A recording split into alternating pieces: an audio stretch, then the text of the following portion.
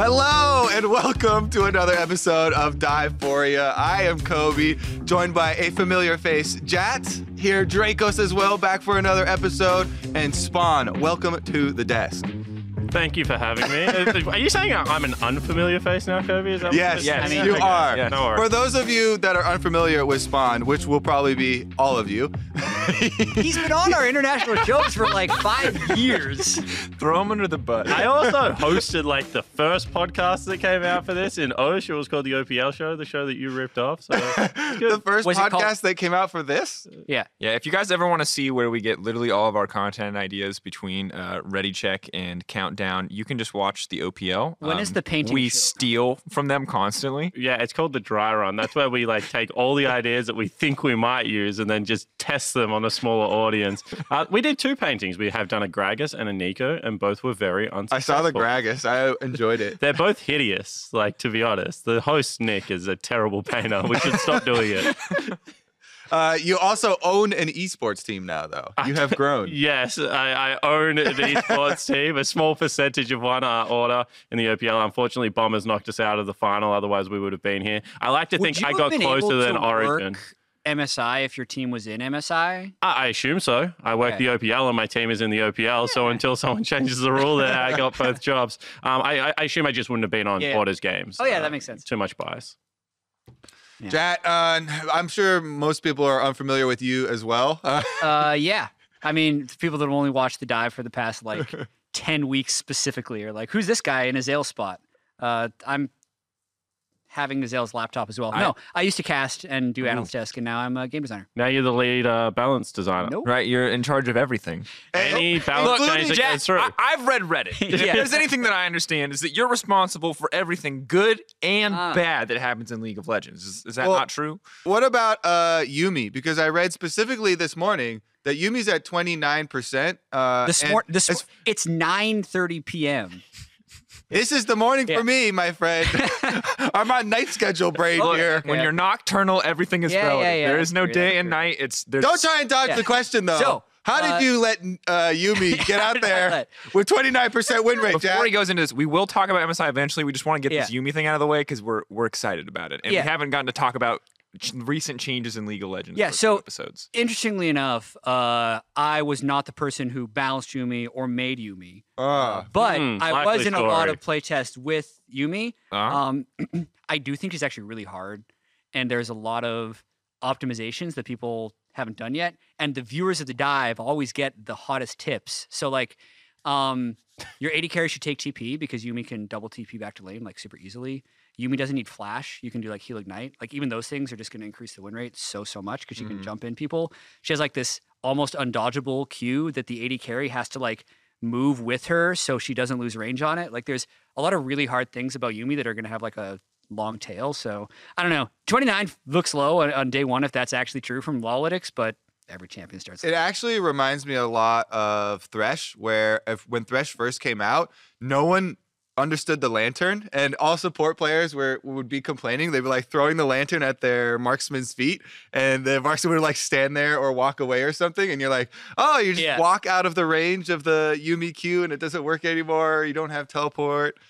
And now 6 years later, we still have to yell at people to click the lantern. So I'm cautiously optimistic maybe for the Yumi skill progression, but we might just live in a world forever where AD carries never walk forward for their Yumi, and that's like the #1 complaint. So is this like a plus 25% win rate skill gap that we're talking about here? So, I mean, I think, let me look at this. Have you ever taken heal and ignite in lane? That's like, having heal and ignite is alone. Because look, like I'm following everything that's been said so far, but I don't know whether that makes you win a quarter more games. It's sounding like you need to duo with your bottom lane if it's partner. literally the first time everyone's played Yumi, like she didn't ship specifically with the patch, she got turned on like halfway through the day, so I can see this being an even smaller sample size than usual. I don't know. We'll see tomorrow. If she's, if she's weak, I know the team has like release plans and stuff. I don't know. We'll see. If she's weak, she'll get buffed. If she's too strong, she'll get nerfed. That's how new champions are. All right. Well, honestly, I'm so glad you're here to share that insight with us as to how the balance team approaches. Well, so you do a lot of stuff, and you actually make release plans, and you try and predict what the like growth curve of the champion is going to be, and then you set targets on like a couple days into the patch what their winner would be, and then if it's above or below those targets, then you would do like a micro patch. So I've read one of those. Can you share any of the predictions? No, I haven't read Yumi's. Oh. Yeah, good. It exists. Nice. The people who need that stops that conversation. Last thing on Yumi, given the fact that you said it is like a duo champion, what champion do I duo? Like, so Kobe and I, we're going into Summoner's Rift game. Obviously, I'm Yumi because I'm cuter. What does Kobe play? Kobe, what do you want to play? What do you usually when I play bottom, I play Jin. That'll work. So like that'll work. Actually, that would be super sick because you'll hit confirm the Jin W. You just send out the little like swirly Yumi Q that you get to hit with your cursor. It slows him. You don't miss the Jin W. Okay, so then is his a skill shot though? I haven't even watched the. So the Yumi Q literally, so like Yumi jumps in the 80 carry, and then just like this Q just shoots out, and you're like woo, and just like hits the dude. And but he has to aim it, so I have to rely on him to hit the skill shot. No. Surely it's not that for him hard. to move the mouse onto the opponent. Yeah. Does it time out? Like I can get there in a roundabout way? Yeah, it's like 2 or 3 seconds. That's I'm not fine. super. We got there. All right. 3 seconds is forever. It's a long time. I love watch grown men debate publicly available information. Yeah. This is what you come to the dive for. We haven't even gotten to the amazing Europe versus NA analysis. Oh, yes. And then the last thing I'll say is I think if you have like a Fed Jax on your team or a Fed Silas, like a melee bruiser, popping a Yumi on one of those, really good. Yeah. You can imagine. Like, just go to the it's a good time to and try and be a slows Fed and- Silas, by the way. stuff like that. Strong chance. Yeah. Well, we should jump into some relevant MSI discussion because that's what we are all here for. And technically, since Europe finished 1 game above NA in groups, I will hand the reins over to Dracos. You have the power. I feel like you're actually trolling me right now, though, because you know how our run ended for Europe. Yeah, like why is 1 win more important than like beating Fengvu Buffalo 5 times versus 0? Or at least beating Fengvu Buffalo once. We beat SKT. Okay, calm down, Flame Squad. Congrats on beating Fengvu Buffalo. Really Thank you. enjoyed watching you scraping into groups by the way in North America. 5 times in a row. Look, I think great. the discussion that we have to have. Obviously, I am still proud of G2 as an EU representative for making it out of groups, for playing some good games of League of Legends, and I'm also very sad because they have played some pants-on-head games of League of Legends, and I'm really actually sincerely worried about the bot lane heading into best of 5, but I did take some time to talk to Mickey specifically yesterday about it, and he said, hey, look at the end of our regular season. Yes. We were losing games. They didn't even have Mickey. They didn't even have Mickey. We were losing games. They were playing Promise Q instead. And he said, and look how strong we came into playoffs. Now, this isn't as much of a turnaround time. They had 3 weeks to turn things around, but he's very confident. And they have a travel day too, right? Because they will have a travel day, to make it to Taipei. Okay. So difficult turnaround, but they are a team that so far has proven the ability to look at what they've done wrong and adjust when they have 1 or 2 days in between. Well, they've proven that with 3 weeks. Can they do it in 1 or 2 days? That's the question. But I'm inclined to give them the benefit of the doubt, just given the ceiling that we've seen from this team. But I'm not going to lie to any of the viewers. Those were a rough couple of games. When I saw a very strong, very aggressive bot lane put on Ezreal Tom Kench duty, I was like, and we're back to Hjarnan and Wadid. It's the same exact situation we were at Worlds. But that roster was also successful. Yeah. I mean, then there was also the game where they had Yankos on Karthus, jungler without as much agency to be able to create things in the early game, and that game also went kind of poorly. So I think the theme has been putting all of the members on champions that will give you possibilities earlier on. Yeah, I mean, I didn't follow EU LCS as closely as I normally would have, but I watched like most of G2 games. You have to say LEC now. I know you've been gone for a while. You have to say LEC. Oh, how do you? EU LCS is what we use to meme you guys. Do you when we talk always about say how many LEC, imports. or do you try and like say the whole word? I just say Right. EU or I just say LEC. Okay. And it's easier. But trust me, I butchered it for like the first month that I had to say. What'd you say? I said League. The EU LEC. What do I call it? European League of Legends Championship. I couldn't actually say the full thing because you have to say the full thing when you do like analyst desk. Oh, yeah. or Okay. whatever. Anyway, they're definitely. This is like a meme that I think Clutch tried to say. They're like a high variance team. G2's actually like a super high variance team, but I think I'd prefer that to the low variance average team, right? Which If your low variance average is losing, then that's not good, right? That's what Liquid looks like to me. I mean, low variance for Liquid was doing nothing in the early game, and that was like nice low variance there. Yeah. So like that's to me, G2 has an opportunity to string a few good games together, right? They have beaten SKT twice. I wouldn't consider them like a favorite. Yeah, I feel like the phrasing on that doesn't give them enough. I think G2 are a legitimately good team. I think they play a very volatile style. It's high risk, high reward, so it makes it feel less consistent. But I think that this is a very even matchup in my mind, despite the last two games with SKT ramping up and G2 maybe falling off a bit. I actually think it's pretty well balanced, assuming G2 come in at the form we saw in their better games. And I don't think it's fair to say it's like, ooh, can they string together a couple wins? While in the past that was probably true, I think here this team actually stands a really good shot. And I think that G2's current like draft baseline is also very good. They utilize the current meta flex picks very well. They do have an aggressive jungler, and then they do have the craziness that they put on top of it. So it's like they're starting already at a great place in draft that they can attack you in multiple areas. And then they do have, you know, the counters and the kind of practice strategies that they like to run. So I think that gives them much more of an advantage in this matchup specifically, because I didn't like SKT's baseline. And then they got to a good point in draft, I think, by the end of it. Right. G2 already started where SKT ended, in my eyes, draft-wise, not individual player skills. I still think they're going to have problems with Clid in the bottom, in the jungle. But I think, like, you know, bottom lane not as big as an issue right now against SKT. Yeah, I'm still really excited for G2. Yep. I mean, I think there's a lot of things to be excited for. You touched on it a little bit, but like the creative picks are definitely going to be there. Yep. They talked about still having more in store for the best of fives, and they already showed Pike top. That to me was, you know, one of the funnest games. Yeah. Even with it getting focused and abused early on, still being able to find success with it. Plus, to me, one of the things that I really like about this team is it seems that all of the players have that killer instinct that is looking to carry the game with some, you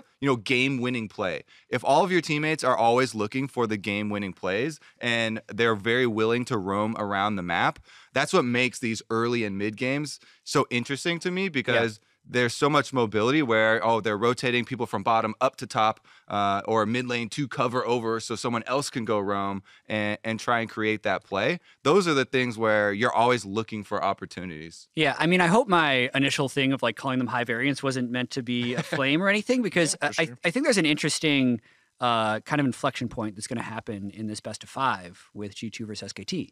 Because group stage is one thing. We've seen SKT go through group stages at like, wasn't it a couple of MSIs ago? They're like 6-4. Yeah, and then you're still out of fourth one. place. Like, once you're out of group stage, it's really all that matters, and there's not much of a functional difference between second and third seed. So the fact that Europe in general outperformed Korea at last year's World Championship, right? If they then can beat SKT, G2 beating SKT, clearly the best team in the LEC, and even though Griffin was a competitor for most of the split in the LCK, they fell off. SKT, clearly the best team in Europe, right? SKT now... Definitely the best team in Europe. Super agree. SKT... Spoiler. It's all good. clearly ramping up throughout the group stage too, trolling with Sonateric and losing in 16 minutes, into smashing a 9-0 IG in the final game, right? Both teams coming in at high strength. If G2 could beat them, I think you could actually seriously start the conversation and even say that Europe would be a stronger region than Korea. I love what he's just done there. So Jat's come back as a commentator for one show and just planted this seed. Yeah. And he's going to... And now I don't have to live with the consequences. He just walks away. He's done. If G2 beats SKT, I'm just saying, maybe they're better than Korea. I'm going to clip this quote out, and anytime I want to make this point, I'll also say Jat said it too, just so the flame is like spread. Also, Jat said EU was garbage. So imagine how that Korea must be. Yeah.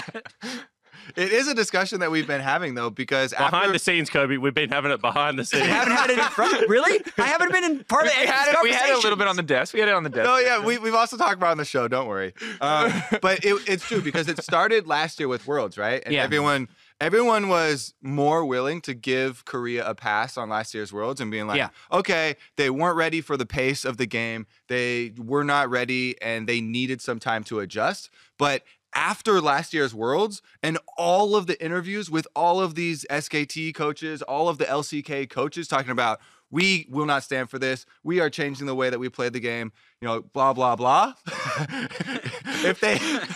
if like you say, like if it's the similar story here and in Europe destroys them at MSI, then that is a real story, right? Going into Worlds this year, that will be one of the biggest question marks. Yeah, and to be fair, like super honest, I usually hate it when people say this prematurely. Right? Like, I would hate them to beat them twice in group stage and say Europe is better than Korea. But if they then beat them in a best of 5, this is what is at stake, is the ability to have this conversation. So let me ask a question. Yeah. G2 come in. Yeah. They 3-0. Yeah. SKT. Yeah. 3 Korean teams, a match with 3 European teams, at certain points in Worlds. Yeah. Does that mean that Europe enters those games? Like because this historically what has happened is any game that a Korean team faced, they were automatically the favorites, even if it was 3rd seed versus 1 seed. True. And historically, it has been very successful for the LCK. So that's where I'll leave it. But now in this theoretical world, you're starting to adjust your power rankings. To what level? Is it just first is better than first, but then second and third, all the way down to Jin Air? Or is it somewhere else that you guys are actually thinking? I would say the issue with that is that G2, like you guys keep saying, was clearly very far above. So was SKT. They 3-0'd Griffin. Yeah, but G2 5-0'd Origin. 6-0. Yeah, and TL 5-0'd Fung Fu Buffalo. So really, like, what are we talking about here? So I take the point, but the LCK final was a very one-sided affair. Like, whatever, terminology you want to use for it. So I think that there is currently but the season overall was much less dominant, right? That was one series versus Griffin that many people were attacking for choking once again in a high pressure finals, right? And yes, you can debate the but choking what about aspect. Kingzone, right? Because they also destroyed Kingzone, and Kingzone had the most successful bottom lane of the LCK as well. Like coming into that, like when you have a look at that season. So what I'm saying is there was clearly, like by the end of the season, in my opinion, I'll make this statement: 3-0 in your semi-final, 3-0 final. There was clearly a best team in Korea. There is clearly a best team in Europe. Right now, we're in MSI. It's all about Europe versus best the team. LCK. Where do we how far do we take second and this? third and fourth is really tricky because it'll be weird saying that we're way too far down the rabbit hole. I think we should probably hop back up. Hold on, I don't want to let him get away with this. Really? Because I was just going to say, I'm not going to say Origin is better than Kingzone. Okay. Well, and also, if you I'm not either. Okay. Take yourself back to that moment in time, even after the Kingzone match, they did interviews with all of the players and coaches. 90% of them still predicted Griffin. Wait. Yep. Really? Yeah. Heading into I finals. I was and then on the day, everyone on the backed day, SKT. everybody. So yeah, I agree with you. So that's where I'm saying, because in my head right now, what MSI is proving is that G2 could be a better team than SKT at this tournament. However, I have no more confidence in Europe as a region coming into Worlds that seed 2 and 3 are going to be able to upset Korea this year. Whilst it did happen last year and Korea had a shocking Worlds, I think that this MSI already has done enough of resetting my expectation of the LCK coming into the World Championships later. I don't think so. Oh, as in resetting them as the dominant. Not the dominant, not number one, but like 1 or 2, I think. I don't think that Europe gets the 2 slot automatically at the moment. All right. Let's take it back to how this series is going to play out then, and the actual strategy of this match, because one of the biggest things that SKT did show on the final day, once again, Clid's early game dominance. This has kind of been a theme for them, even when they were losing games. And that's going to be one of the biggest strengths for them, I think, going versus G2. Yeah, I mean, I set the stage because I love, like, sports and how, like, freaking cool it would be if G2, like, smash SKT and we started having all these, like, fanboys saying that he used better than LCK because I think it would be legitimate. I think SKT is going to smash them. Like, just watching the way the group stage progressed through the end of it, and this is something that I love being able to say as an outsider because I can just like drop it and then run away. I was amazed how well Mickey was playing at the start of group stage and how well G2 was playing. If what they're saying externally is actually true, like if he was playing almost no scrims leading up to the LEC finals and then was playing like 2 scrims a day leading up to MSI and then is like, dude, you can't be the best League of Legends player in the world playing that little. Like you have a skill ceiling at some point, and then it'll be like this slow decay. So I do like that. To me, is still this like crazy thing in the back of my mind of like, do they even have more strategies that are going to be comfortable, because they clearly haven't put the time in with their 5, right? So that to me actually limits their flexibility a little bit. And then also just the fact that SKT seems to have completely adapted to the meta. As Kobe said, Clid has been amazing with his early game pathing and early ganking. They're picking very strongly gankable solo lanes to enable Clid's early ganking and jumping out to early leads to get a lot of turret plates and just kind of using good macro and team fighting through the rest of the game. So like they just seem really solid to me, even if G2 beat them twice in group stage, right? So that's kind of where I'm at. Yeah, so for me, I mean, I do think that ultimately, especially when you look back at the group stage, that the Wonder Pike top loss was ultimately on SKT. I think that they, don't get me wrong, that game was sweet. That game was sweet. Was awesome. It was hype. I love G2 for bringing it back. They definitely capitalized on the opportunities given to them, but also I feel like SKT on a better day wouldn't have given those opportunities, because that's a massive laning gold lead. And while like you always have to respect Pike just because of the nature of the execute and like the surprising amount of damage or execute, whatever, I don't even know what you want to consider it, that he can contribute, but that game was not the biggest confidence booster to me, outside of proving what I already knew about G2, which is that if you misstep, if you give them opportunities, they will capitalize on them. But I will say that I'm actually terrified of Clid. Clid is so scary good right now, and that the way that they're just drafting for Teddy and Mata to set them up for aggressive early game picks. Also, I feel like it's going to put a lot of pressure on Mickey and Perks, who I do think have been the weakest members of the team thus far. I think they started very strong when Mata was running it down into them in that first SKT game. And then it's been a struggle since then. I think the Varus Tahm Kench, the Ezreal Tahm Kench, clearly the team is willing to just put them on the back foot in the laning phase and put them on more utility-focused picks. And that's not what I want to see, especially from Mickey. Perks, I'm okay being a consistent DPS carry. Whatever they want to give him, that's fine. Like, whatever he's comfortable on. But for Mickey, I want to see him consistently on the playmakers, and we haven't consistently seen those games, and that scares me more than anything, is how G2 is actually going to approach this draft. Yeah, so Mickey's played 5 Tahm Kench games, 2 Rakan, 1 Nautilus, 1 Morg, 1 Galio. Tahm Kench is a good pick, right? Like Tahm Kench, you can make plays with Tahm Kench, you can be aggressive with Tahm Kench. Like, sure, he's stuff, but he does a lot for the team. Anyway, yeah. I just think, I mean, if we look back at both of those 2 games, the first game that they played was actually the most impressive to me, because that was Jankos going top, putting resources into Wonder, and Wonder having the Jace matchup and just abusing SKT. That was that might have actually been the cleanest game that I saw from G2 right at the beginning of the tournament over SKT. That's what gave me so much confidence. Because Wonder absolutely dominated. And it wasn't just that, they have a Jace matchup and the jungler went there to gank. But then they were able to move Wonder down to the rest of the map. They quickly pick up the other 2 outer turrets, and then they close out the game extremely cleanly. So kind of adding that to the kind of Pike turnaround on top side, it has been a lot of focus to me, with jungle and top side especially, for G2 attacking SKT, and both times it being successful, to me, is not just kind of a one-off thing with crazy pick or whatever. First time they take the Jace, second time they bait SKT into taking the Jace and have a counter. I just feel like those are the types of mind games and strategy going into a best of 5 where I'm like, ooh, G2, they might actually have Koma's number. So I just want to hit on the counter bit quickly. Because why did Pike have to be played into Jace? Because I've had this conversation with so many people. Because like when you say counter, I assume that like in the historical sense of the word, answer should be a better word. He was down 28 CS, 2 turret plates, and 2 kills. Like that's the worst answer ever. It was a great team comp, but like how did it actually help out?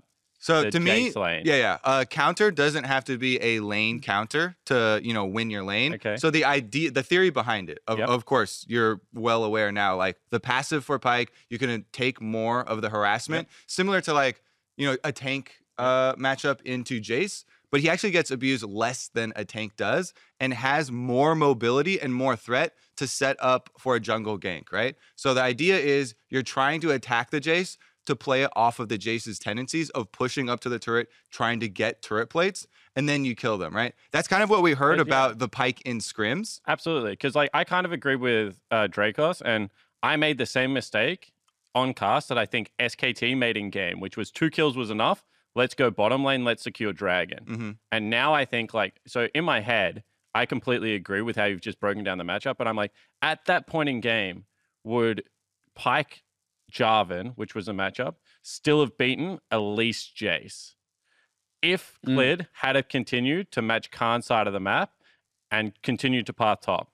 And after the first game was successful, I don't think there's any stage of the game where they win that 2v2, which is why I was so worried about it. And then Pyke's mobility and everything was fantastic, but SKT did such a great job against things like Talia and things in their final of actually just closing the map down that has similar. So I think SKT definitely made a crucial error. And you got to applaud G2 for sticking to the game plan and really driving that win home. It impressed the heck out of me. But I'm just wondering whether, how many more of these, I'm kind of with Jad, how many more of these things do you have to have prepared to beat this team in a best of 5? Yeah. So you're basically saying that this Pyke versus Jace thing is something that works once.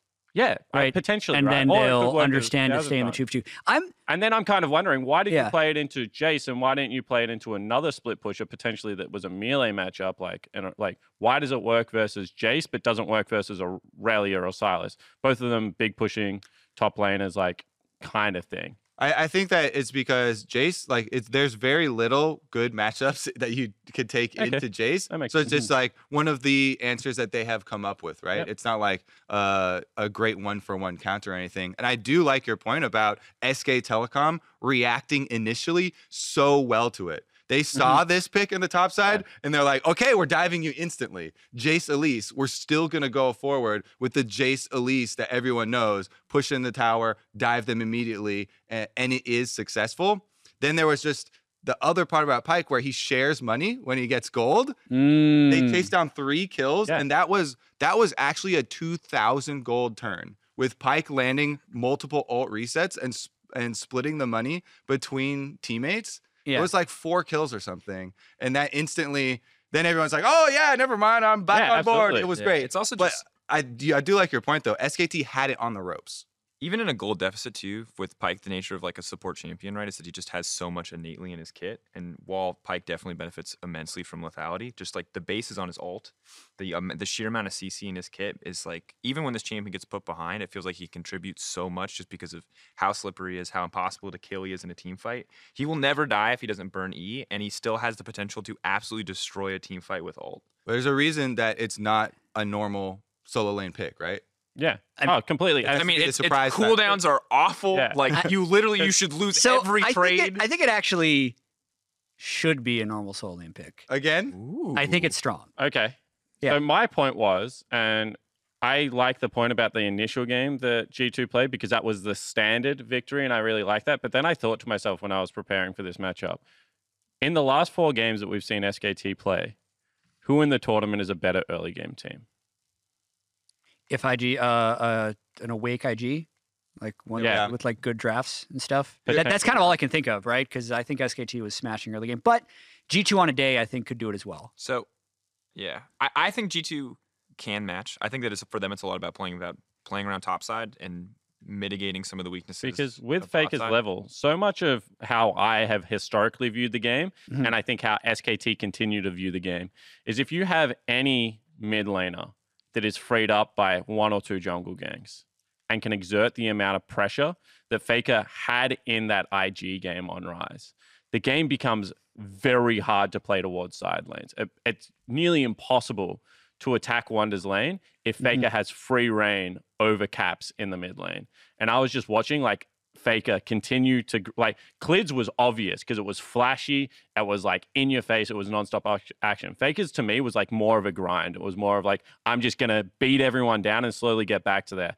And that's my worry for this best of 5 is I think that G2 can take games. I think they're a superstar team and they're like electric at every point of the game. But Caps versus Faker, 5 games in a row with Faker putting him to the grind on the control mages, on things like the Rise, and then he pulled out the Aurelia just as food for thought as well. I think that they are going to suffer around the mid lane. I haven't really seen Jankos and Caps like do what I want to see them do against someone like an IG with Rookie or like someone with a Faker. And I just think that in more than 60% of the games, Faker's going to get control of that mid lane area, and then good luck attacking the side lanes, because if you get counter ganked, then you're really in trouble when that happens.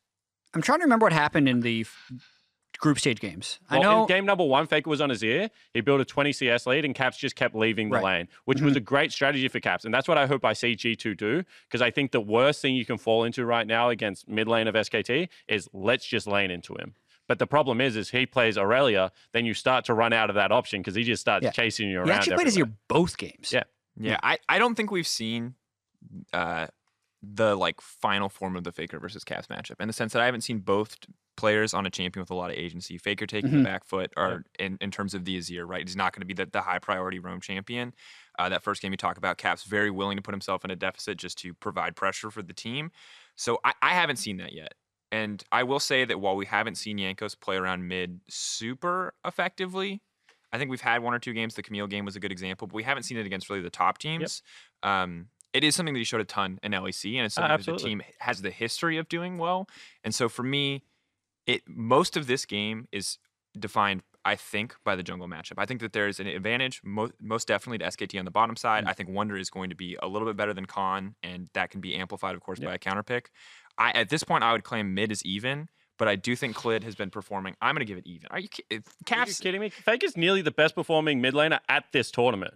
Yeah, we can have that, but outside... Okay, so admittedly, after we watch Caps solo die to Jensen and kind of run it down on a Corki game, it's a little bit harder for me to have the grounds to make a super compelling, strong argument. Okay, so he finished group stage 3-1-10, 6-0-8, 5-0-4, 8-0-7.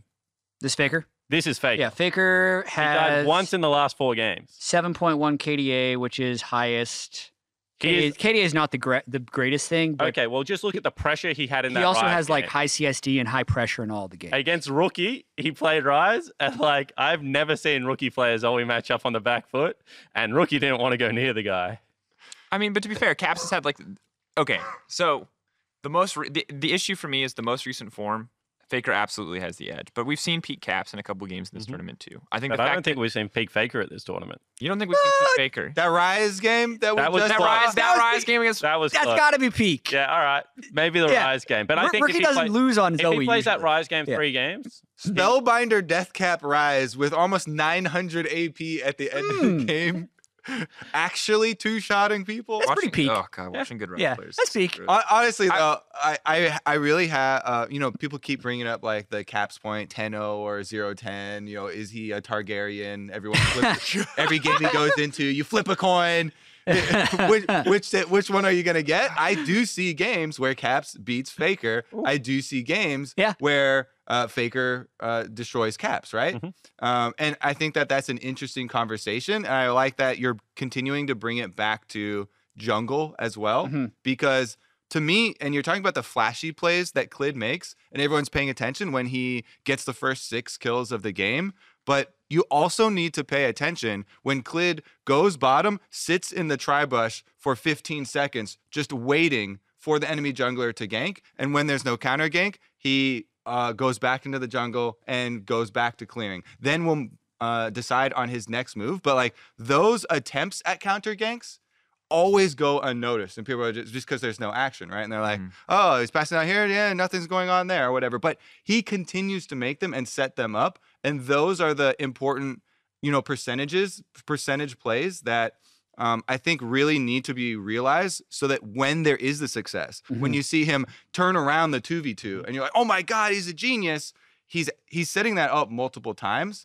And the only ones that are being recognized are the successful ones. So I just think that he is thinking about the enemy jungle pass so effectively. And I know we spoke about this, but even in the first game that they played against G2, even though Khan got destroyed in top lane, Clid was still finishing on the correct side of the map. It was just that there was such a big advantage already gained in the laning phase that there was no longer any way he could impact that play. But he was still up there at the perfect time trying to defend the dive.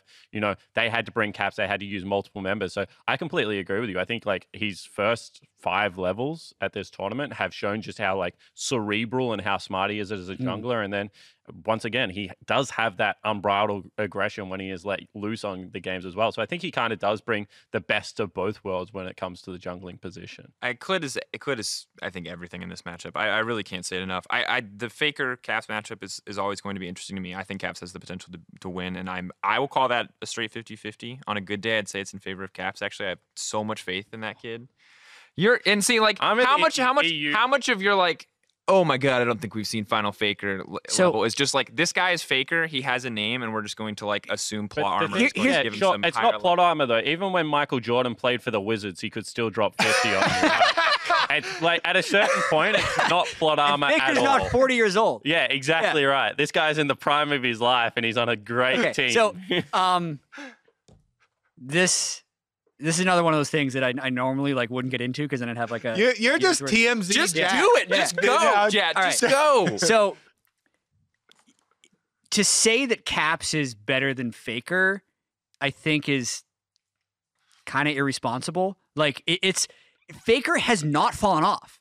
Like he is still probably the best mid laner in the world, and Caps is actually like a European generational talent. Like I do think he's probably, if he consistently performs at this level for another number of years, the best mid laner ever in Europe, right? You could make the argument that he already is, but like 3 world championships, however many domestic titles. Yeah. I'm not trying to say that like he has the pedigree. Like I respect Faker's pedigree most certainly. Yeah. I'm talking about current level. I'm not trying to discredit the achievements of Faker. I'm not even trying to say that like overall. I'm just talking about pure 1v1 mid lane right now, right? Like that is the lens that I was looking at it through. Yeah. Where I think Caps can outmatch Faker. And he can. I agree.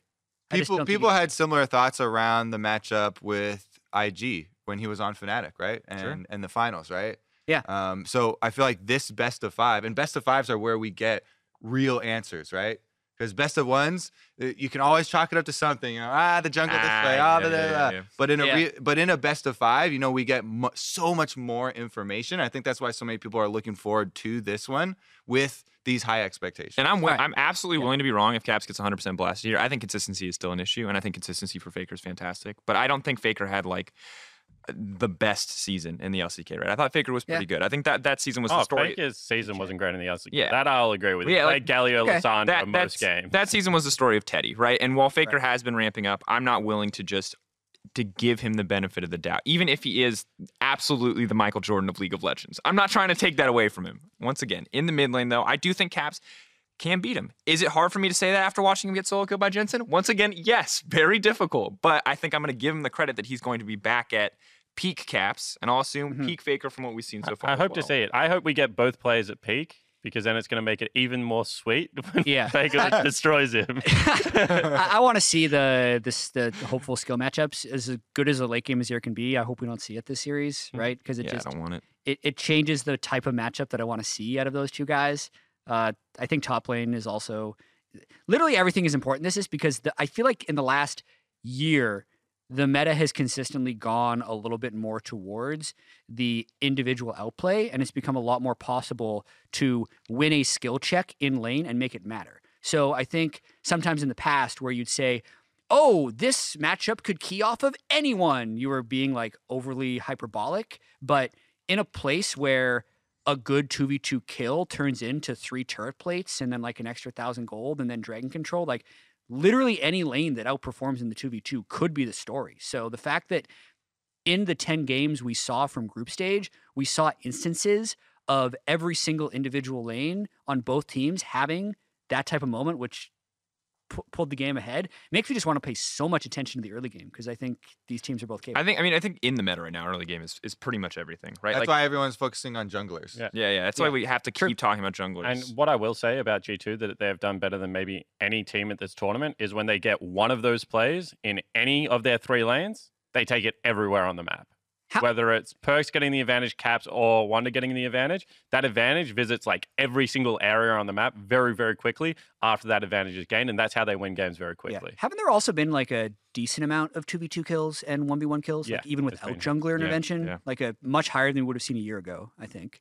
Yeah, a lot of those I feel like what would have tried to be 3v2 kills, and then someone just gets like hard outplayed. Sometimes we see 2v3. We saw a lot of 2v3 kills this tournament. Yeah, this has like been bad games. an incredibly bloody tournament, most certainly. And the other thing that I want to touch on that's been brought up is like the creativity of G2. And I will say that while Mickey not scrimming is concerning, most certainly, that he's probably scrimming now.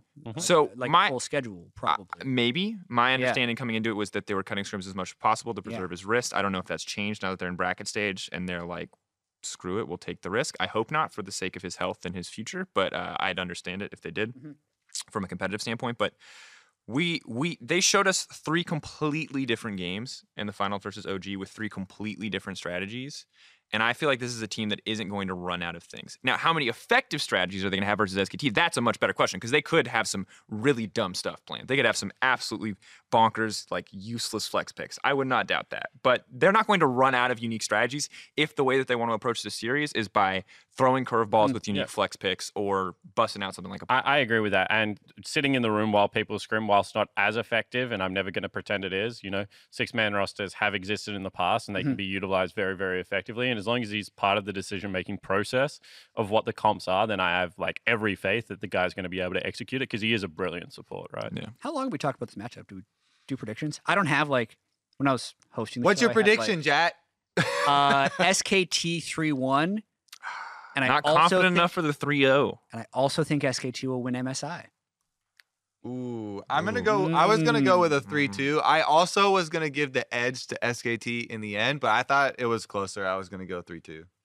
I'll give G2 3-2. I think that if they hadn't dropped those last few games, and if Mickey and Perks had looked better, I'd be more confident. I would have said 3-0, 3-1. Actually, I really have a lot of confidence in this team, but I'm worried about their bot lane in a way that I don't think like 2 days off is gonna fix everything. The other thing to me was there were a couple of drafts where you're just like, wait a second, why? And if you're talking about the Vayne top draft, they're clearly running it down, and like that's not going to happen in a best of 5. Where Wonder's literally first timing Vayne top. No, you guys are like, Vayne top can work.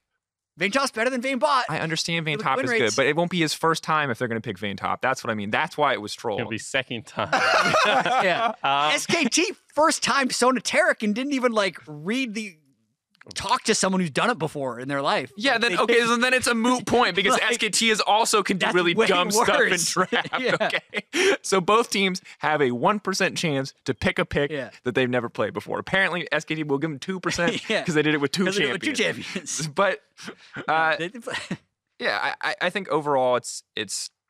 I want to believe that they can ramp up, but I think that it would be disingenuous to give them that benefit of the doubt in such a small period of time when they had 3 weeks last time they needed to ramp up going into playoffs. I still believe that they can do it, absolutely, but I do think Clit is stronger right now, and I think that is going to be a hugely defining factor in this series. Making me want to switch back to G2 with your talking up SKT now. I wanted you to be excited. Oh, I am excited. I'm legitimately I want to see them win, and ultimately, I don't think G2 can beat IG right now, because I think stylistically they match up in too many ways, and they have right now individually better players. But they can beat SKT. I 100% believe that they can beat SKT. I'm going to steal Spawn's prediction because I just want to randomly say something since we talked up Clid so much. I think Jankos is criminally underrated. I don't think I hear people talking about him sometimes he chokes, sometimes he tilts. I think he is one of the best European junglers, especially internationally. I think he's one of the best European junglers of all time. There's no doubt in my mind there. Make that a stronger statement. The best. Who would be better? Who's better? So Trick won 2 MVPs randomly. That was a weird time. I don't think right now is a good time to bring up Trick, though. Yeah. I'm just saying he won 2 MVPs. No. So something's going on Trick domestically was an absolute monster. Anyway, Jankos is actually just really, really good. Jankos is really good. Okay, I don't know. I just heard a mixed opinion. I'm just going to show you off again. I'm sorry. I gotta say this. The Karthus game doesn't count. I'm gonna say for the record, that game was bad for so many reasons, and it was just early game mistakes compounded on the fact that it was a Karthus jungle. Please do not take that into account when you look at Jankos as a jungler. That was a team failing, not like a Karthus jungle is useless, although it did highlight some of the weaknesses, or Jankos is a bad player. That said, I think Clit has the edge. Is it Jankos sucks, he's going to choke? No. It's just I think Clit is performing better right now. Yeah, it definitely wasn't the Karthus' fault that bottom lane died at 2 minutes and then mid lane got instantly ganked. Are you sure? Because I've been in a lot of games where that is Karthus' fault. Like, I understand the game. I forgot what we're talking about. It's your time. It's your turn. It's your turn to predict. SKTG2. Sorry, Spawn. So before this tournament, I had IGG2 final. Was my prediction. I can see that. I am going to do the quickest backpedal of all time. I think that SKT beat G2. I think they beat them handily. I don't know if G2 get a game. Boom. He said, I don't know, though. So, but he didn't predict the 3-0. All right, I predict. Can we kick him off? You can't. You're sitting right next to him. I wouldn't do that. No, so the thing is, and like taking so many things into account, I think that this will be a swingy series. SKT will either get control in game number 1 and they just won't let it up, or G2 will, I think, play standard and play well and do what they did the first time against SKT, and then SKT will really struggle. I think that the 5 games is like actually the most controversial thing because that infers a back and forward kind of bout, when what we've seen from both of these teams is that they're streaky. They go on runs when they have momentum behind them. They don't let it up very much. So I think that if G2 do win, they're going to win in like 3-0, or they're going to drop a random game 3 somewhere, and then they're going to win 3-1 as well. I think that whoever gets ahead in this series is probably going to stay ahead from the way I'm looking at it. Yeah, it's a series you must watch. Or don't and just check Reddit afterwards. Yeah. No! What? We're enjoying the broadcast. Watch the show. Sweet. Spawn is not been updated. Next matchup is also going to be interesting, considering that Team Liquid just had an impressive performance versus G2 in the last game of groups. I was pleasantly surprised. When they had to pull it out, Smithy woke up, and that was the biggest takeaway of that last day and the last game to me. Because the whole tournament, I was like, what has happened? What is happening to Smithy? And even Jensen, and I started to lose faith. I was just like, the losses look so depressing that I after the first loss in the day, I was just like, I don't even know where to believe anymore. The 2 people that I am happiest for after this result, Doublelift, is first off, Doublelift, obviously wonderful. Congrats to Doublelift. No, it's Kobe. Okay. I've watched Kobe be on nocturnal schedule, be sleep deprived, and so incredibly sad for like the first 4 days of the tournament. Miserable, like another year, another disappointment. Because if there's anyone who like I feel like embodies NA fandom, not in that it ever carries over in a way that's unprofessional, but like you truly take it to heart when NA does well, when they do poorly, you wear that on your sleeve. And so watching the difference between they're smashing G2 Kobe and like, oh God, we're losing again Kobe is just like the craziest thing in the world. Cause it's like the second you saw Smithy get a gank off, you're like, yes! Do you know what's awesome? We can feel like NA did it. They just went 4-6 again. They always go 4-6 in groups. Wait, what do you mean? Have you not noticed this? What do you mean did it though? Yeah. They made it to groups. That's like a big thing for Doublelift, right? Like they went 4-6 this year. You know what they went last year? 4-6. Yeah. They lost a tiebreaker. The year before, TSM, 4-6, lost a tiebreaker. Flash Wolves got worse. Hell yeah. Let's go. I feel like you're fearless now that you're on the balance team and have to face no repercussions from the North American fans. Balance team faces so many repercussions. The only thing I had to worry about on like Caster is whether or not I said Bjergsen was good or bad at like the right or wrong time. Right? You had to be very if you careful hit the Reddit about cycle, that. you're like, you all right, say stock in Bjergsen is very high right now. I should definitely come in with a compliment. Now you like take like 1 second cooldown off the wrong ability and his win rate goes up like 4%. So you got to be really careful on the with great power, Jack. So this is why I'm just like, this is like house money. This is nothing. Anyway, on a serious note, I am happy for Team Liquid. I do think it's cool that they made it into group stage, into bracket stage. And I think they're extremely reliant on the early game this tournament, which kind of bundles off of Kobe's Smithy point. Their early games have gone so badly in the games they've lost, like just insanely badly for how consistent they were supposed to be in the regular season. I think it was 3 games in a row where we start the game, not 3 minutes into it, you see either Jensen or bottom lane just get solo or 2v2 killed. Yeah. And then the camera pans and you see another one and I'm just like, I'm out. Or there's like a gank and they just blow both summoners and still die. and then they come back to lane and die again. That happened in one of the Doublelift games, I think. Oh my goodness, that was one of those when I wake up in the morning and I watch the VOD and I just, if you don't know, you can press L to skip 10 seconds forward on YouTube as opposed to the right arrow, which goes only 5 seconds. 5 seconds, you're skipping 10 seconds. That's a 10-second just game. To see if anything turned around. That feels appropriate. Just taking the L. The other thing I'll say is that the worst moment for me was like when we were like, we want to see more from Team Liquid in the early game. I feel like right after we said it in the cast room, I watched Smithy contest a Scuttle Crab at level 2 as Hecarim and die, and I was like, But the thing was, and like this is where when you start really breaking down those plays, it gets even like it gets a little bit sadder because like Smithy contested the Scuttle Crab and then ran into the Galio, the only member on the map that had CC available, as opposed to just running back towards mid lane where there was no CC available. Look, Spawn. Like, there was so many things that like it was painful to watch. Some of those games, even as a non. Horses go fast, gargoyles go slow. Vis-a-vis could have outran it, he thought. He nearly got Gargoyles go slow. Yeah, that's like I've never heard that before. That's the type of thinking you need to get to. He needed to take his blinkers off, but it was just blinders. It was bleachers, blinkers. That's what you put on horses, so they don't get spooked in battle. For those of you unaware, we have really stupid debates in the cast room all the time, and there was a long debate about where makes the up words, blinders / blinkers from horses came from and what they were actually called. Yeah, but I think that TL for a team that's I'm kind of like with Jat on this is like they started 2-0, and then they ended 2-8.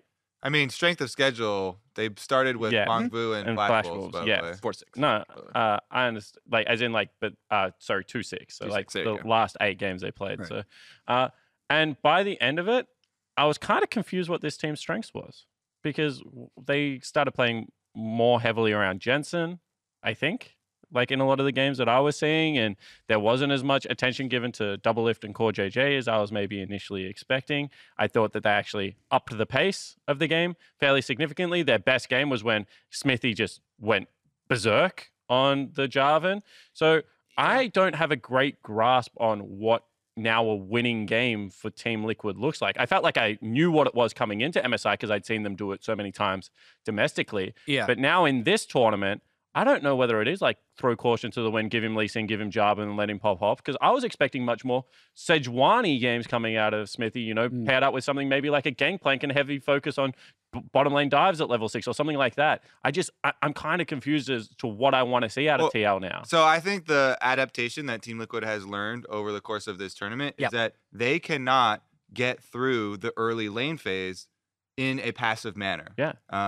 They could do that previously in North America, but they cannot do that on the world stage. So they need Xmithy to be on one of those picks to go for these ganks and go for these fights to get to the stage of the game where they do still rely on their similar strengths. Yep. Doublelift talked about in his interview afterwards, they still want to be a mid-game buff invade heavy team fight oriented 5 group. They do not want to be this side lane split push, look for the collapses, look for the pinches, type of team. And we saw that on stage when they drafted the Rise and LeBlanc combination, and they got to that stage of the game. Yet they didn't look for the same plays. They don't see the same plays, even though they have the same champions.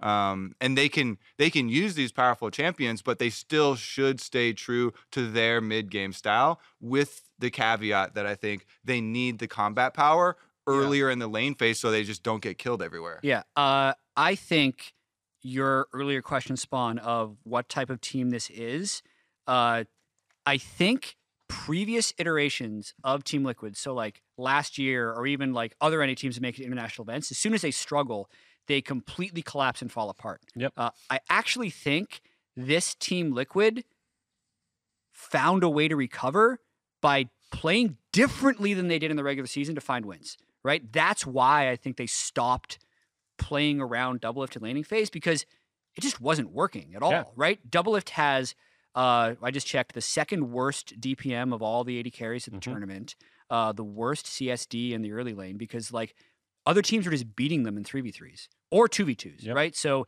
either Doublelift wasn't playing well, or the synergy wasn't well, or the nerves were getting to them, but they couldn't win like that. So this is where the offseason acquisition of Jensen and the year Impact put into playing new picks actually paid off. Like finally, they've actually been talking about this for like a year and a half, how they're trying to play different styles.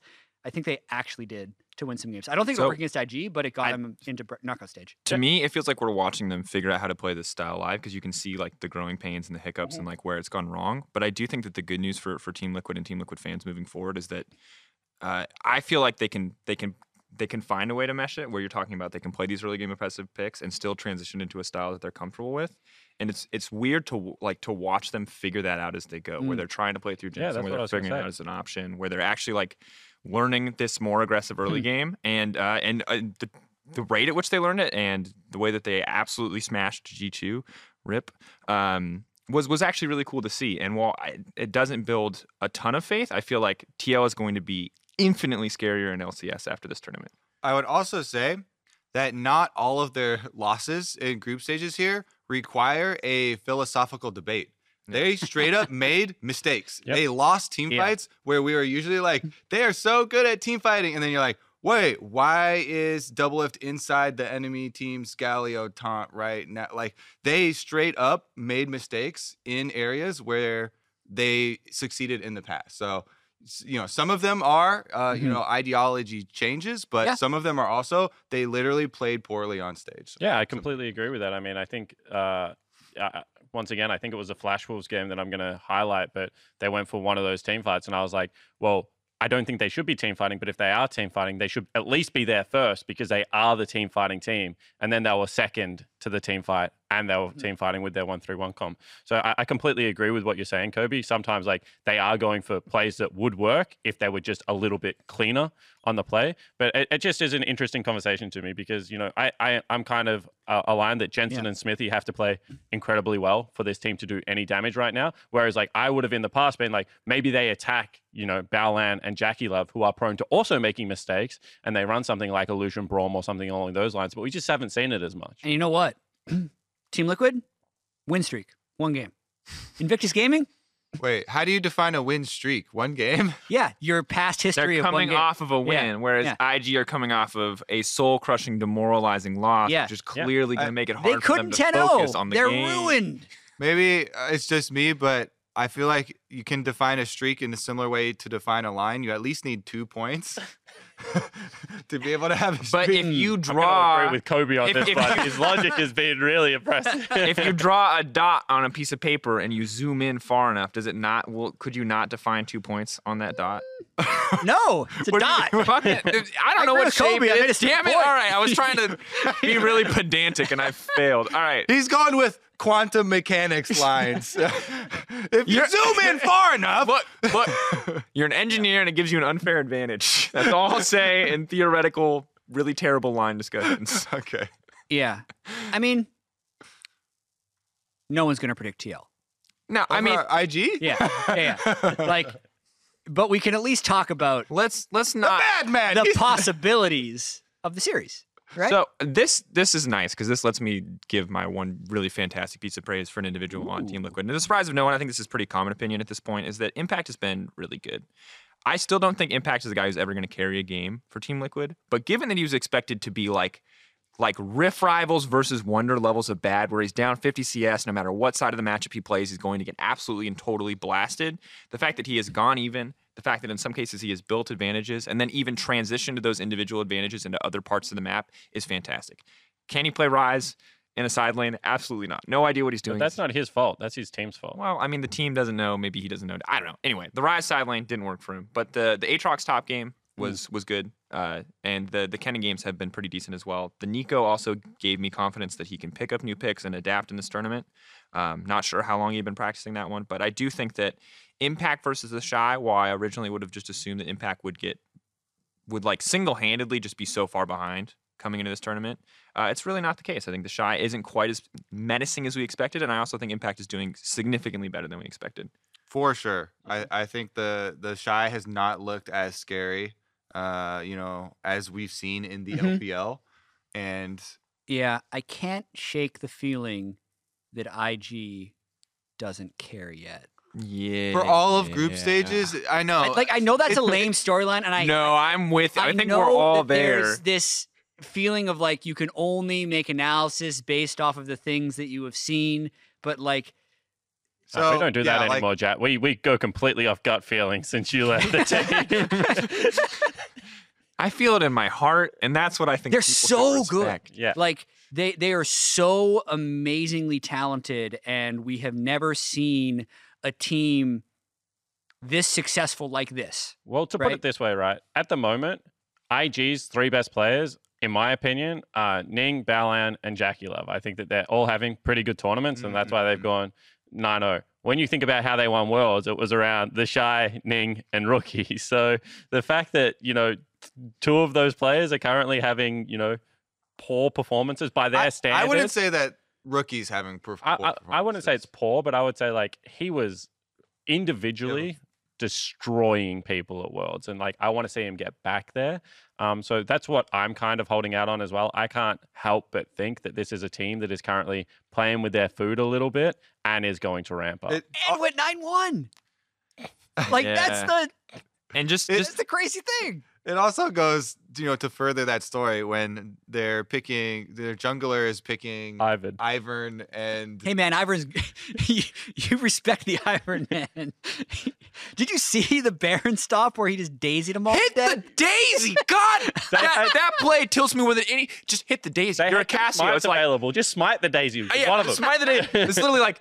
I'm burning through this Baron so quickly, but man, this Daisy, I can't do any damage to it. It's just too cute. How can you hit it? They lose both their Nexus turrets versus Fengfu Buffalo. They get into some very interesting situations against the Flash Wolves as well. This was a team that did seem that they wanted to have some happy moments in the group stages, and they did not show the killer instincts that we saw after groups at Worlds, which is, I think, very scary. I would say something that still can be punished for this team is that it feels like they always fall into the sunk cost fallacy. They do not want to let a teammate die ever. Yep. Like, I made this joke on broadcast, but it's like they look at each one of their teammates. If one of their teammates is getting attacked, they're like, that is a world champion. Get your hands off that world champion. And they go to try and defend them. Even if there's 5 people killing Baolon or something, they'll be like, hey, we must save Baolon. And then they, kind of trickle in. It's the poker table. It's like they're like ante up and you have nothing in your hand at all, and they're just like match. And those types of plays and those types of games, when they're strung together, they do kind of add to this feeling where we're like, how serious are they being? The Shy on the Kennen game, everyone's pointing to this Kennen game, right? The 0-7 Kennen where they lost the 2v2 early, and it just felt like the most stubborn reaction ever for the next 20 minutes in that game. Everybody from IG is going up to the top side. They're like, you will not embarrass the Shy. You have dishonored him. And they're like, he goes 0-6, 0-7, and they're like, okay, no one kills him 8 times in a row. He finally gets a kill like that. And then they won. And then they won the game. And after all of this, then they always end it with a win, right?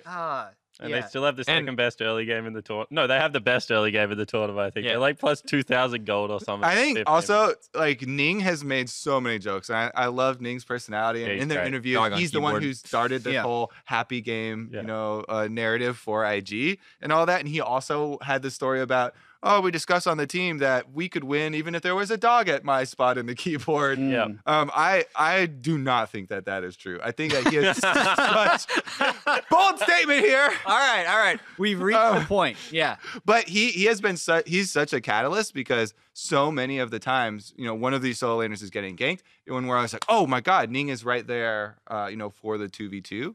I'm very interested to see how that matchup actually plays out if we see Xmithy from the last game of groups and he's trying to make those proactive plays. Because if he's not, Ning definitely will. Because this was the other or thing he'll pick Kane or Ivern and do nothing. Potentially. Maybe for the 4th game or third game. But what I was going to say is I also think that Smithy has had moments in this tournament where he's looked very good. Now, the obvious one to point towards is going to be the Jarvan game. But when we were crying out for someone to do something in the early game for this team, the game where he was ganking bottom lane, it was an overreach and, they got turned around kill. But if you pull out of that game, that's a shot calling problem.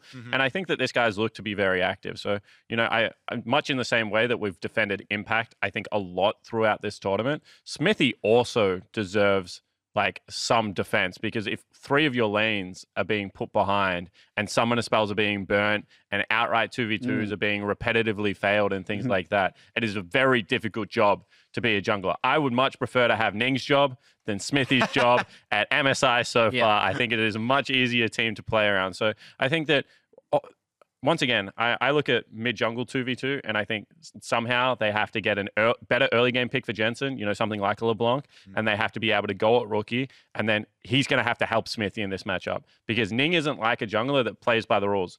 You show one sign of weakness, he just starts running into your jungle and taking all your stuff repetitively, and that can really hurt North America's chances in this game. That's interesting. I have a narrow win condition for NA. All right, I like it. Give it to me. It's not very creative. Yeah. It's not. If you say dog as a keyword, I'm going to be sad now because we already heard that one. No, it's actually just if Doublelift and Core JJ can actually assert dominance over bottom lane. It doesn't look likely based off of what we saw in the group stage, but we have seen Doublelift match almost anyone in lane. So Jackie Love has the best laning stance of anyone in group stage. Doublelift has the worst. Yep. IG, we know they have immense confidence backed up by immense ability, but they do not draft strong team fighting comps because they're so easily able to get large gold advantages and win the game quickly.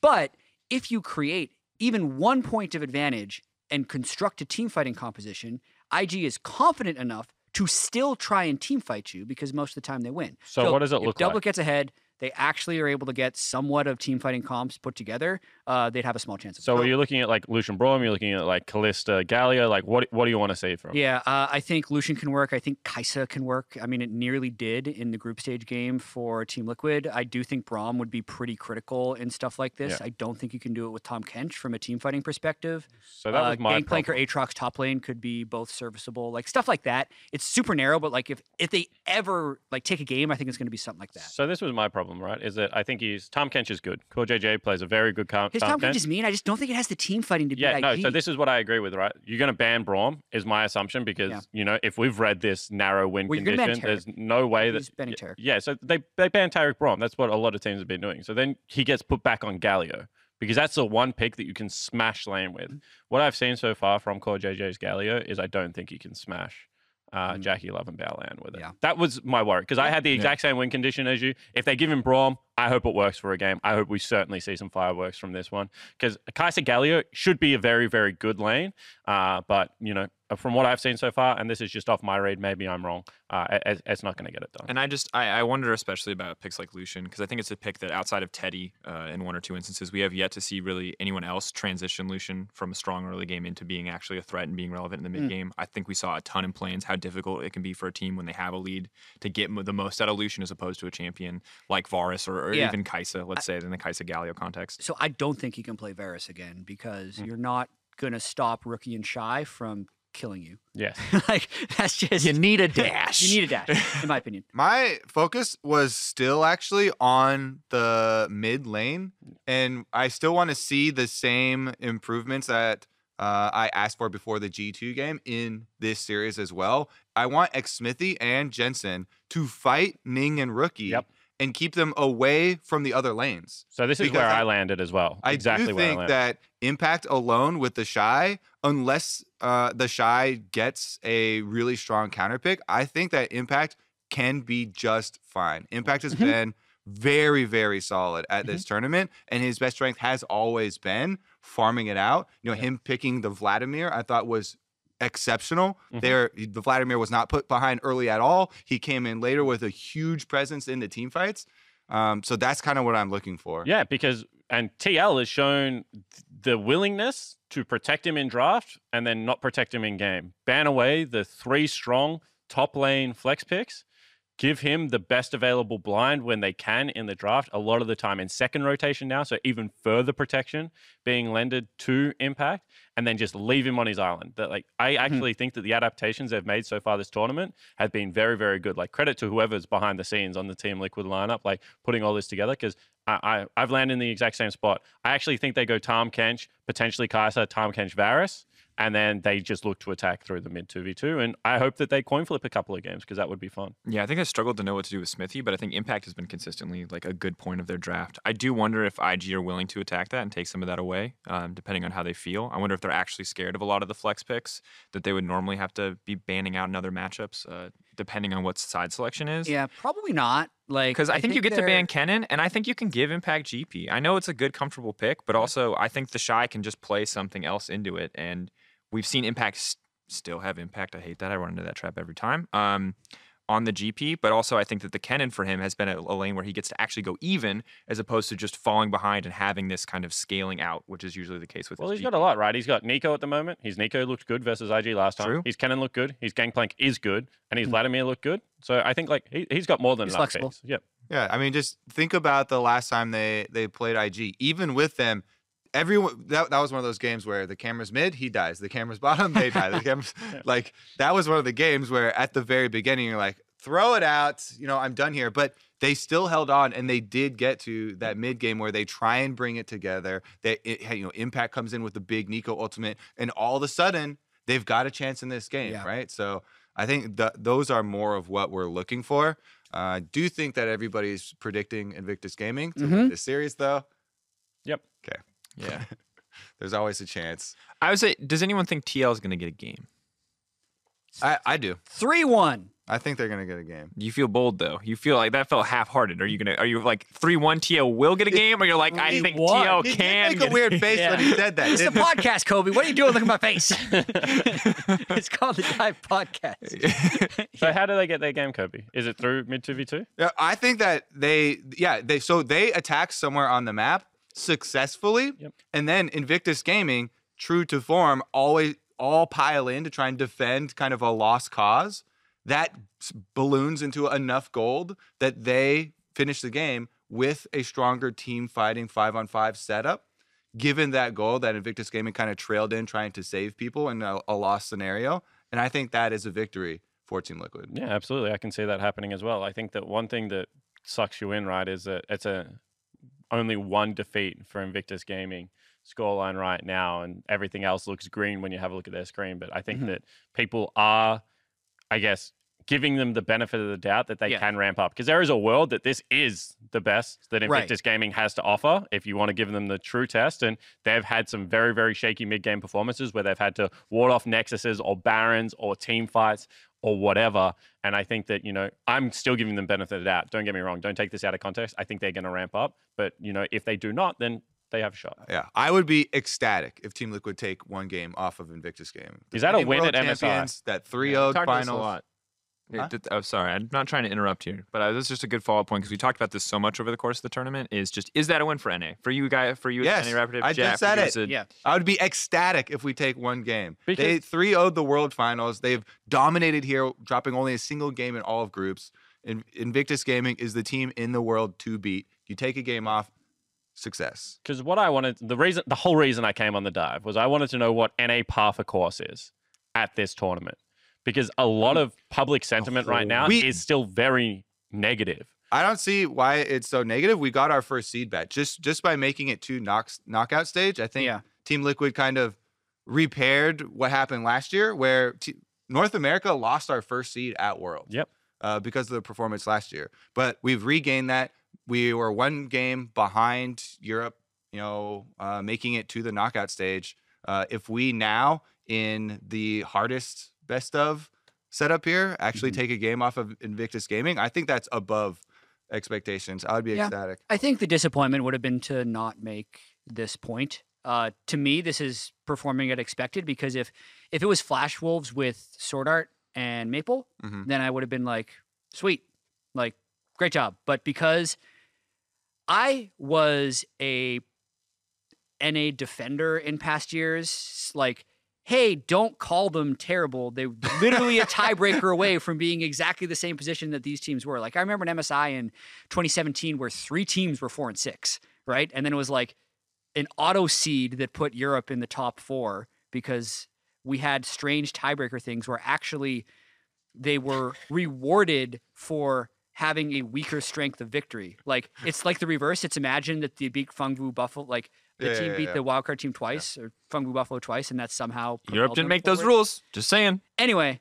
they did the same thing to me. Like they actually performed at expectation. It's just that expectation happened to get them a knockout match. And I would say, so the reason why I was so depressed for the group stage up until, the last day was the way in which they lost to the teams above them. Yep.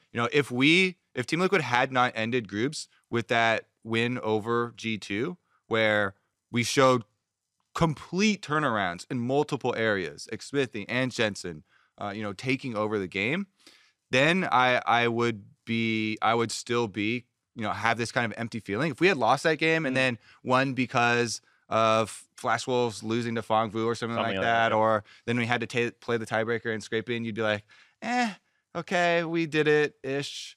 But, because they were able to take games off of the other teams above them, I was like, you know what? Yep. You also looked very good doing it. And in the end, going 1-1 with Europe, it's not that drastic, right? Yeah, I agree. And I think the thing that I saw, the sentiment that kind of held that back for a while was that, hey, we got Jensen, we got Core JJ, we got upgrades. Why are we doing the same? But it's also like, look at the representative of G2 compared to the representative of Fnatic last year.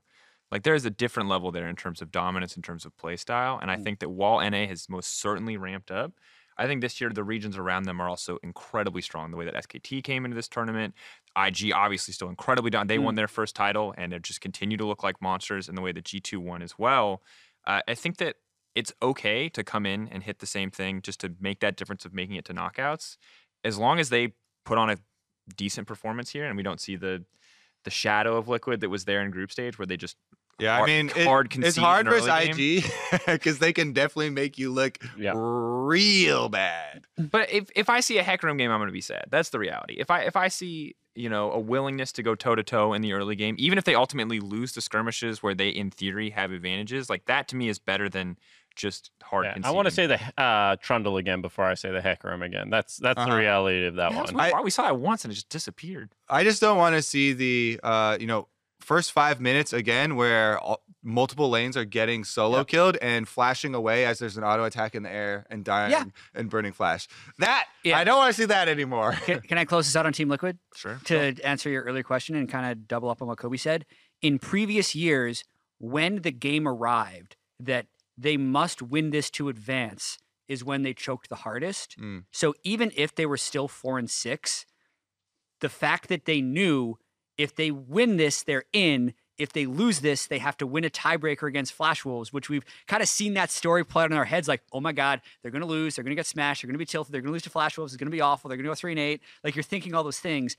And then to put their best performance of the entire group stage in that moment is actually real growth for NA. So I think it's a win. Yeah. All right. You got some Twitter questions lined up for us, buddy? Yeah. For context, I asked for who do you think is underrated? Who in the top 4 do you think is underrated? I was looking for players, but I think people SKT. might have said teams. All right. Well, it's not for you. It's for the group. And which champ do you want? Didn't Jack, 3 of us Nerf, just and pick why? SKT to win the best of 5? Yeah, that's why I'm saying they were coming into the discussion. People underrated. Underrated. All right. I have to scroll now as I've read the That was the whole question? Yeah, well, I wanted people to tell.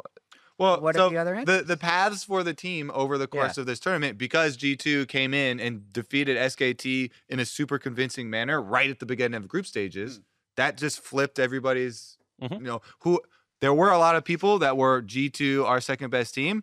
Anyone who wasn't there was instantly there after the first game versus SKT. So then that kind of set the expectations, I feel like. Oh, I'm not going to rewrite my emotional roller coaster I went through. I was so hyped for G2. They came in. They did exactly what I wanted. I was so hot on the team. And now I'm starting to cool off a little bit, unfortunately. And, I think, some of the wrongs are being righted there. But maybe I underrated them, or maybe SKT is now getting better and showing growth. But I was certainly hot on G2. I was hot on G2. So hold on, was the question coming into the tournament? No. Coming into the top 4, who do you feel was overrated? I was looking for players. I should have been more specific because a lot of people are like, how can you call any of them underrated? They're top 4 in the tournament. And I was well, eh. So anyway, we have one question that we got from Coco the Sniffling Dragon, at Coco the Dragon. With implications on supports like Mickey X, Balon, and even Pow's performance in groups, Core JJ feels underrated. Why? And there's also a request to nerf some other stuff. But we'll get to the nerf request in a second because there's a lot, and I imagine that you'll have one response to all of them. So does Core JJ feel underrated? Well, we've been hyping him up a lot, and then I actually feel like he performed worse. Yeah. So I felt kind of like overrated. Yeah. So I will say the one defensive support in what is a very aggressive support pool, and given the way that the games have gone from North America and the inability to control the early game and the stages of the game that we've been talking about, it makes you look much worse than what you probably are. Is like, if I gave him the benefit of the doubt, that would be how I would justify it. But then I would also say that if you are and this is how I came into TL, this is the one team that could win through their bottom lane in the entirety of the top 4, and they have shown the inability to be able to do so. That's when I have problems with Core JJ's performance. So I've been on the outside looking in to NALCS all split, as you may know. I didn't know that. So Core JJ was like a very close to unanimous MVP. Yes. By players, coaches. I know. That was weird to me. Not because I don't think he was the best player of the split. I think he was. It's because your MVP. It's because my MVP criteria is shaped around sports. And if you join the team and lane with the reigning MVP, doing well doesn't make you the new MVP. Like, just to me, that was weird. But I think MVP is Best Player Award. It's discretion. Yeah. MVP, I think, was used as a Best Player Award this year by like all the voters, which is like fine. But I wanted to like inject that in because I hadn't said it. It's okay. Coach of the Split is for #1 team and/or person who gives the best interviews. There's no way Core JJ was the most valuable. I think Team Liquid is still top 2 without Core JJ. Yeah, if you want to use the criteria of most valuable to a single team, then most of the time you're gonna choose a worse team potentially, and the best player on that worst team. For sure. There's no way that you choose Team Liquid, the money meme team star players that have been collected from everywhere to try and create the it's why, while the Golden State great. Warriors still have all these players, none of them are going to win MVP. Yeah, but if one of them leaves, then maybe Curry or Durant could win it. I do like the money perspective on MVP though. It does put a new ring to most valuable player overall. I think we've fallen into that discussion in Europe a lot. It feels like generally the voting always goes to the best individual player, the strongest individual player. But I've always been a fan of voting for that. But it also puts names like Kickus on the board for last summer. I was a strong advocate for him being MVP, and I think that people are always not comfortable putting players that aren't on like either the top 2 teams or haven't. Did Kickus have a winning record? They went 10-0 with Kickus after he joined the team. Vitality coming into playoffs. That's a pretty good criteria. Yeah, that to me was like, I was like, how can you not? They would not be in playoffs without this player. Yeah. So that was my comment. Anyway, that was a total tangent. Whatever. Core JJ, a little overrated maybe. Yeah, a little overrated coming into the tournament. All right, we're gonna get into the nerf requests. Might not be the right time. Then we might have wanted to tweet more than like 20 minutes before recording this. Or I need to be more famous. Like Kobe tweeted. What are you hoping for, Dracos? Okay, we've got better nerf Aurelia. Are you going to nerf Aurelia? Do we have any Aurelia? I don't know. You don't? Yeah. Delete a Collie. Nope. That was you're not going to do that? I don't think I have that power. I don't think. And I refuse to let it go through regardless. I got it tattooed on my arm. There's no way you're removing it. Do you have that power, though? I'll find someone with that power. Here's what I'll say, though, and this is something we have said recently this year. If you're wondering, like, when are you going to buff this champion? When are you going to nerf that champion? We now look at 4 specific audiences when deciding if a champion is OP or underpowered. So I got a lot of hands moving here. So it's just the same one. Audiences would be like the majority of players, which is generally like a large number, like 90% of them, which would be, average or majority. Then you have the skilled, which is the top 10%. Then you have elite, or basically Grandmaster Plus, and then you have pro. And if you were too strong in any of those, so like violating the play experience of that group, you're nerfed. And if you're too weak in all of them, we need to buff the champion to make sure they're at least powerful or playable in that category. So in that way, we've been like more consistent. And also it's had a few of these things. So like champions like Vladimir are generally strong in all categories. So you see them kind of everywhere, but they're actually like, he's actually, if you look at a lot of his numbers, very reasonable, maybe like slightly stronger than your average champion, but by no means like more OP than everything else in that tier. So anyway, that's just like some context. So what when you're I just want to know. So if I was, say, running a league in Europe and I really had a lot of good Rise players, I could just maybe get 10 teams to collectively agree not to play Rise for like 6 months, and you would buff Rise because then you have like an atrocious solo queue win rate. No, He said all. Yeah. So that was what I was going to point out. it's like all of pro. It right? sounds like it's much harder to get a buff than it is a nerf, because to get a nerf, you just have to be over the line like, in one if category. Grandmaster players are still picking Rise a reasonable amount, since they're generally players that pick strictly off what's going to win the game, right? It shows that he's powerful in that tier. Dang it. Yeah. I want to rig the So system. in order to get a We're buff, going to talk about this later. have Not with you, but when he's not here, we're going to talk about how we can rig the system so we can only see champions Anyway, we like. that's We're just going to get a Garen on stage. That's just like a baseline for some of our decision making. Then you still have like freedom and wiggle room within the system to try and make like the correct design decisions. But That's cool. I think it's actually worked out pretty well so far. Anyway, Yeah. so mean, when pretty much the Vladimir, same thing. We got not yet. Darius, Lee Sin. So I have a blame. question, if you don't have any more, just to pose to the European and North American angle of this test. So we've seen NA versus EU twice so far at MSI, and it is currently at a 1-1 scoreline. We're not probably going to see a best of 5 between these two teams unless something very nice aligns. Not until Rift Rivals. Yeah. wait, what about finals of this tournament? Yeah. Yeah. Exactly. So who wins it? How How confident are you in Team Liquid at the moment, Kobe? I would give that to G2. Okay. But the reason I want to see that best of 5 is that I think that most people feel too heavily on the G2 side. While I do think that G2 is the better team, I don't think it's as drastic as most people think. And in a best of 5, I think Team Liquid would show stronger than people think. I feel like if they knows didn't what he's just talking about. smash that game, though, that you would not be nearly as confident saying that that was a close best of 5. What? If they didn't just come off of like such a hot win versus G2. Oh yeah, So of course. Coming into this tournament, like yes, winning helps. yeah, of course. I'm just saying, coming into this tournament, there's like no way I think you would have. This has been a question that gets asked every year, so I usually have a pretty similar answer. The totality of the EU versus NA rivalry is incredibly close to even. Like the actual win-loss is super close to 50%, and generally, NA wins the meaningless games and EU wins the meaningful games, so the memory of the situation is much more tilted in EU's favor. So I think EU would win, but I think it would be close.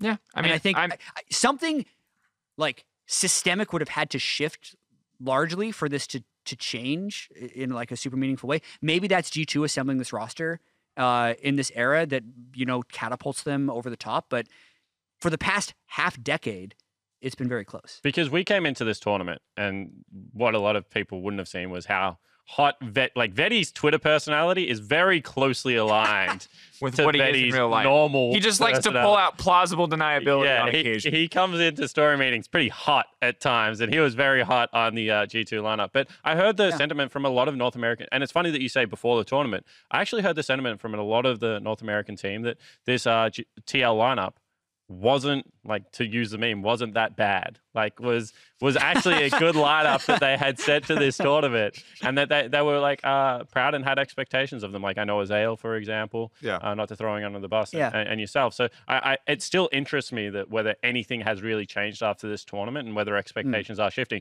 because I feel like we've had the most predictable MSI to a degree. Oh, absolutely. Like, when you don't look at the order of things, but you look at the end destination that we've come to, like, it has been a very predictable tournament in my eyes so far. It's exactly the rankings that I predicted coming into the tournament. Yeah. Kobe's really smart. Kobe. In case And you didn't as know. you said, It's coming into the engineering. tournament, I did say the exact same thing about Team Liquid. Yeah. That, yes, G2, I would favor them in the best of 5, but I think it would be closer than everyone thinks it is. So for me, I think that right now, in the full best of 5, best of 1, I think it's been proven that it can go either way.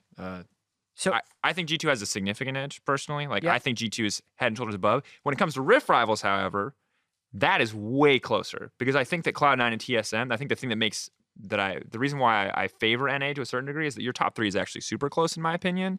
Whereas G2 is like head and shoulders above the rest. And while that makes it great for tournaments like MSI, where we send a single rep, any tournament like Worlds, where we're sending 3 reps, that's where I start to get a little bit more concerned.